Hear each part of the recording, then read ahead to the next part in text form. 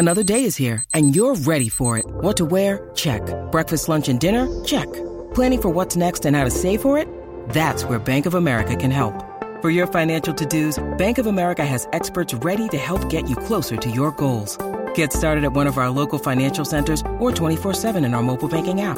Find a location near you at bankofamerica.com/talktous. What would you like the power to do? Mobile banking requires downloading the app and is only available for select devices. Message and data rates may apply. Bank of America N.A., member FDIC.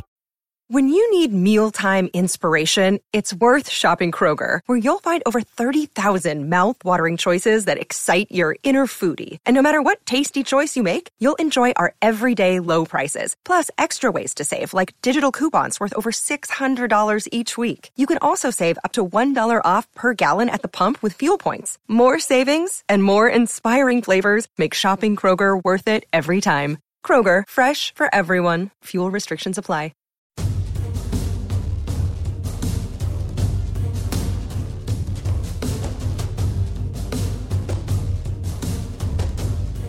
Hey everybody, welcome to the Orange and Brown Talk podcast. I'm Dan Lobby. I'm Mary Kay Cabot. And I'm Scott Batsko. And this is our daily training camp podcast. Now, we weren't with you yesterday. We kind of ran out of time, but we are back today. And we're going with a slightly different format. We're still going to do the topics thing, but we're going to go with a few less topics today. We're going to go 6 points, not first and 10, 6 points. And then if somebody wants to try an extra point or go for 2, maybe we'll do that. But let's get started. I'm leading us off today. And I'll go with the big news of the day, Phil Dawson. He officially announced his retirement. He retired as a Cleveland Brown. They signed him and put him on the retired reserve list. I thought it was a great kind of speech from Phil and a good press conference. It certainly rivaled what we saw from Joe Thomas last year. It was all around just a good kind of moment for this organization. And, hopefully for these fans, in 20 years, there'll be a slew of these guys that were legends for this team having these retirement press conferences, maybe with some Super Bowl rings attached.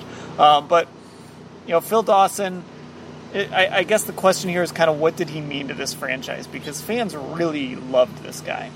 Yeah, they really did. You kind of have to put him up there with Joe Thomas in terms of being the face and voice of the team through all those horrible lean years, the expansion years, all the way through up until he left here in 2012.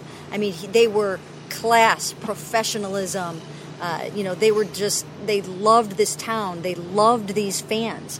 And I think that's the one thing that really stands out to me about a guy like Phil is he's been other places. You could see up there during this press conference how much the Cleveland fans meant to him and the love that he got from this town. And he said, it's good to be home. And, he is from Texas, but this is a second home to him just in the same way it is for Joe Thomas.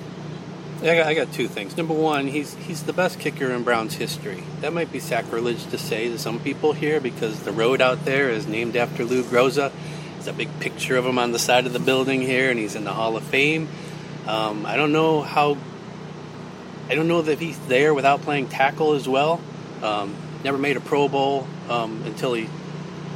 during the time, all his Pro Bowls came when he was playing tackle, basically. Mm-hmm.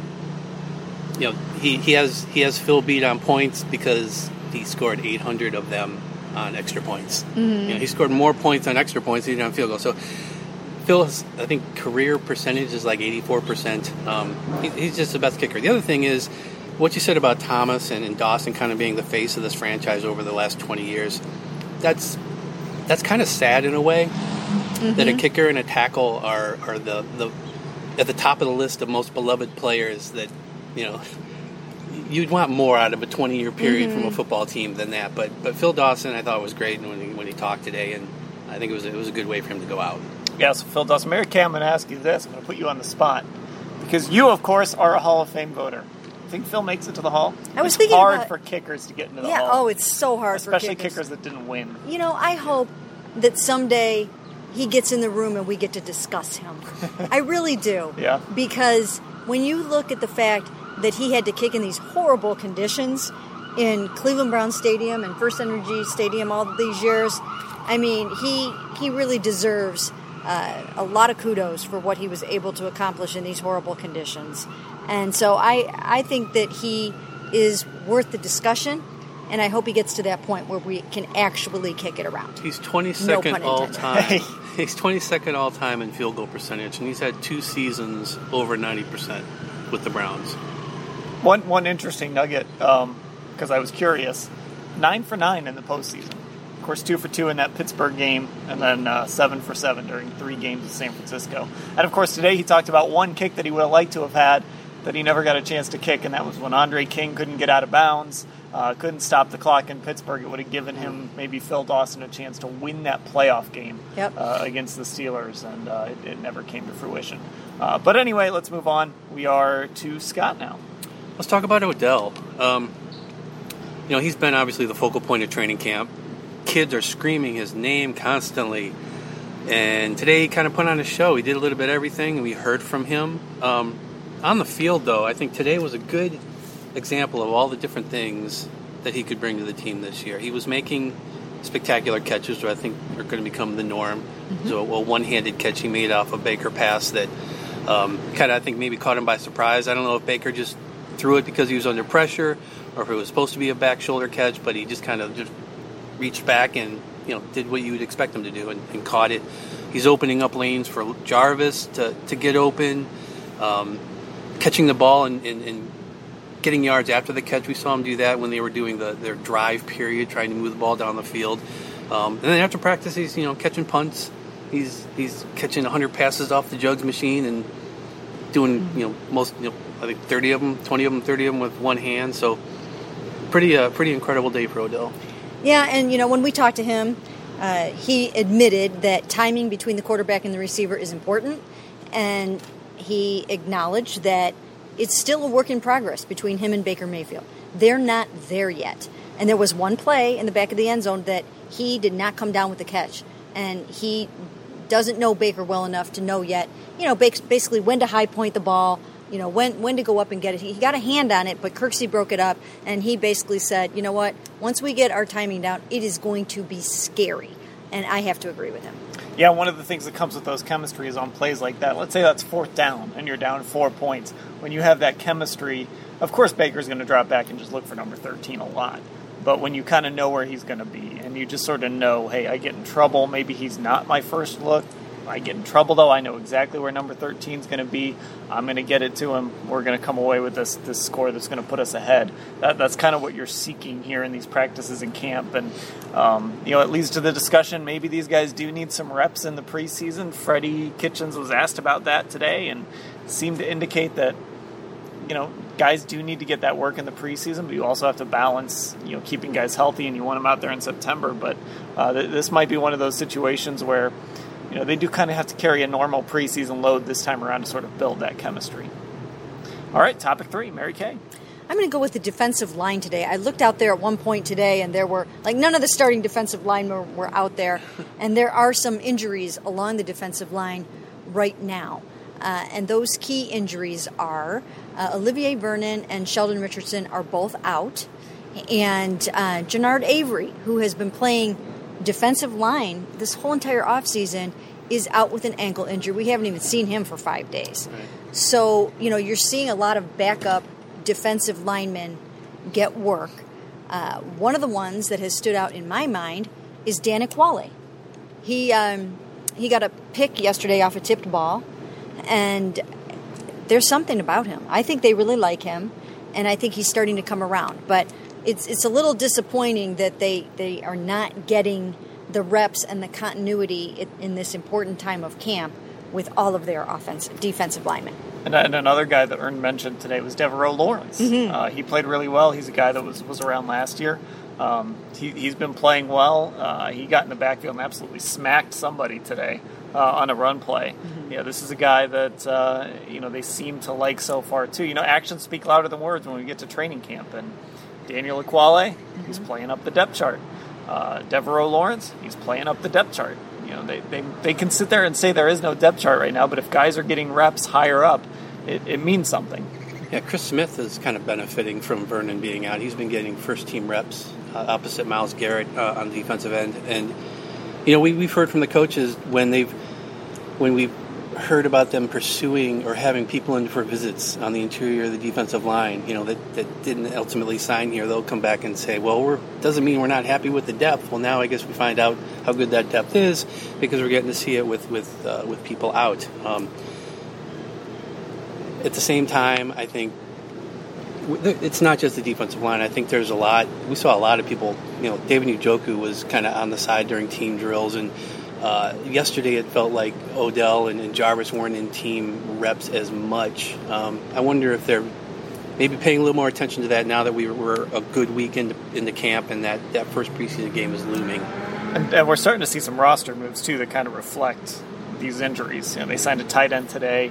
They added A.J. Ouellette from OU not that long ago, and the running back injuries were starting to pile up. They're trying to add some bodies to kind of take some reps away from these starters. As there's injuries behind them or the starters themselves are getting hurt. So it kind of tells you that it still might be a little while before we see some of these guys. Topic number 4, I'm going to go a level back from the defensive line, and I'm going to go with Mack Wilson. Today was probably his best day, or at least the day that he was the most noticeable. He made a couple nice plays in the run game, and then, of course, towards the end of practice, he had an interception that he got up off the ground, returned it for a touchdown. Really good day for Mack Wilson. Sione Takitaki has gotten a lot of the headlines for the way he's been playing, how physical he is. But Mack Wilson, a guy the Browns picked later in the draft, but they like his coverage skills. They like the way he can play. Comes from that Alabama system. He had a really nice day today. Yeah, and he has earned some praise from OBJ. I've heard OBJ talk about how Mack Wilson has been flashing. And when you watch Sione Takitaki and Mack Wilson, you can see what the Browns are talking about and why they like those guys. They're both there's a lot of hustle. They're very aggressive. They're around the football. They're very fast, and you notice them when you look out there. Now, Mack and Sione Takitaki are playing almost exclusively still with the second and third team. But nevertheless, they are making some noise out there. Yeah, I'm wondering how much playing time Mack Wilson can play himself into at this point. Because there are, who the starters are at linebacker with Kirksey and Schobert. And then Taylor has gotten a lot of work as the third guy. Takitaki has been in there a bit. I'm not sure how Wilson figures into that and how he works his way into a rotation at linebacker. I think Wilkes said the other day that he does believe you can rotate those guys from play to play, but as a rookie coming in and learning on the go, I'm wondering if we're going to see him more on special teams, and but he was making plays. I think before today, the biggest moment he had was when he met Dontrell Hilliard in midair when Dontrell was trying to hurdle some players, and there was just a big collision in midair. But he did. He made plays today. All right, Scott. Topic number 5. Oh, Jesus, back to me already. Let's talk about. I think you almost alluded to it there. The roster moves. Blake Jackson got released today with an injury designation. I think it shows you how training camp can go sometimes. He was kind of a story for the first 3 or 4 days. He was going to be a story on Cleveland.com at some point. Yes, he was. Dan's lost interviews. Yes. But he was making plays and catching attention, and now he's moved on. I'm wondering, Jalen Strong has come on the last few days and been noticeable. He's catching touchdowns in the back of the end zone. He had another one today from Baker that he kind of had to stretch, and I think the defense was lobbying to say he was out of bounds, but came down with it. But that's another one, a player off the list for that 5 and 6 spot. Yeah, you look at this wide receiver depth chart. There's not a lot of space for guys right now. We already know Odell, Jarvis, Rashard Higgins, Antonio Callaway. So that puts you at 4. Derek Willis, I think, is a guy that right now, if camp were breaking today, he would make the roster. He's getting a bunch of first-team reps. Even today, when the Browns were healthy, he was getting first-team reps ahead of Rashard Higgins in a lot of situations. So, I think right now his roster spot, nothing is secure, but I think right now he's certainly a front runner for one of those spots. So now you're looking at one more spot. So for the Blake Jacksons and the Jalen Strongs and all of these guys, they're all kind of fighting for maybe one. If the Browns want to carry 7, maybe 2 more spots on this roster, it's going to get really interesting when the preseason games start. Well, Blake Jackson just tweeted something today, so I'm going to read that. He said, "Remember the name. I was released today by the Browns due to a knee injury that will put me out 6 weeks. For anyone who knows me, knows that my journey has always been filled with hardships. This will not define me and will not be the end of me. This is all a part of God's plan."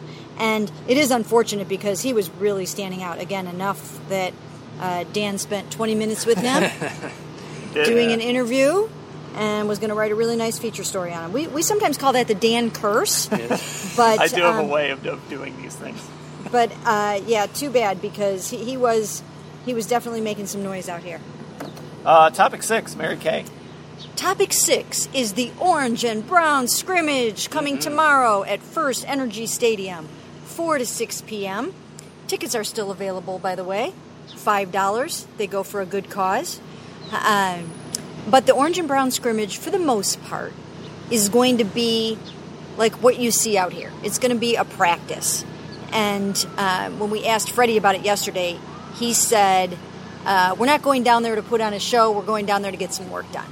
So it's not going to be like, a preseason game against each other. It's going to be a glorified practice, but nonetheless, an opportunity for a lot of fans to come out, see the team, be in the stadium, feel some of the excitement, maybe get some autographs, and have some fun. Yeah, I was actually a little surprised that he's downplayed sort of what it's going to be, because every year it's always been sort of a fun event. A few years ago, they went down to Ohio Stadium, and even though it wasn't even a padded practice, they really put on a show down there. And then, the last time we were there was sort of the same thing. Obviously, we're sitting outside at a picnic table here. No one on the podcast is under arrest or anything. They've tended to put on a little bit of a show and make it feel like a game. So, one team will line up and go against another, and then they'll run it back the other way. Freddie is indicating that that's not what they're going to do. I do wonder a little bit if maybe we'll get there and we'll actually be watching and realize that maybe it is a little more like a scrimmage or a game. But as of right now, it looks like it's going to be sort of a glorified practice at the stadium. Yeah, I'm interested to see how the kickers perform there, because they've kind of been. They'll get at practice. They'll get a day of team period, and then they'll be kind of off from team, and then they'll come back. Now they're kicking in the stadium, the place where they're hoping to get the job to actually do it full time. And I think it was yesterday. Freddie might have said it. Might have been Mike Prefer who said that they're going to try and put him in pressure situations during the scrimmage and see how they perform. And at this point, they're both guys who need to perform well. Absolutely. All right, so there we go. I'm going to... Do we have an extra point? Got an extra point. We got an extra point. Okay. All right, my extra point today is there were some sort of celebrities out at practice today. Yeah, true. Brad Paisley was here again. He was here last year. I got a chance to interview him last year. That was kind of fun. So he was here. He talked to some of the guys, took a picture with Baker Mayfield, spent some time, I think, talking to Freddie Kitchens, who said afterwards that he is a big fan of Brad Paisley. So that was kind of fun to see him. I don't know country music, but I imagine we've probably heard Brad Paisley music here during training. Oh, yeah. We for sure have. Okay. And then Kurt Warner was here today with the NFL Network, and he spent a considerable amount of time talking to Freddie before practice. Those guys were on the Cardinals staff together. Well, not the staff. They were on the Cardinals together when Freddie was tight ends coach, and Kurt Warner was the quarterback, and they went to the Super Bowl. And so they had a lot to reminisce about. And then Bernie Kosar was here. So some big names and some big faces here today. Yeah. I don't know how much I have to add to that. Did Brad Paisley recognize Joel Bitonio this year?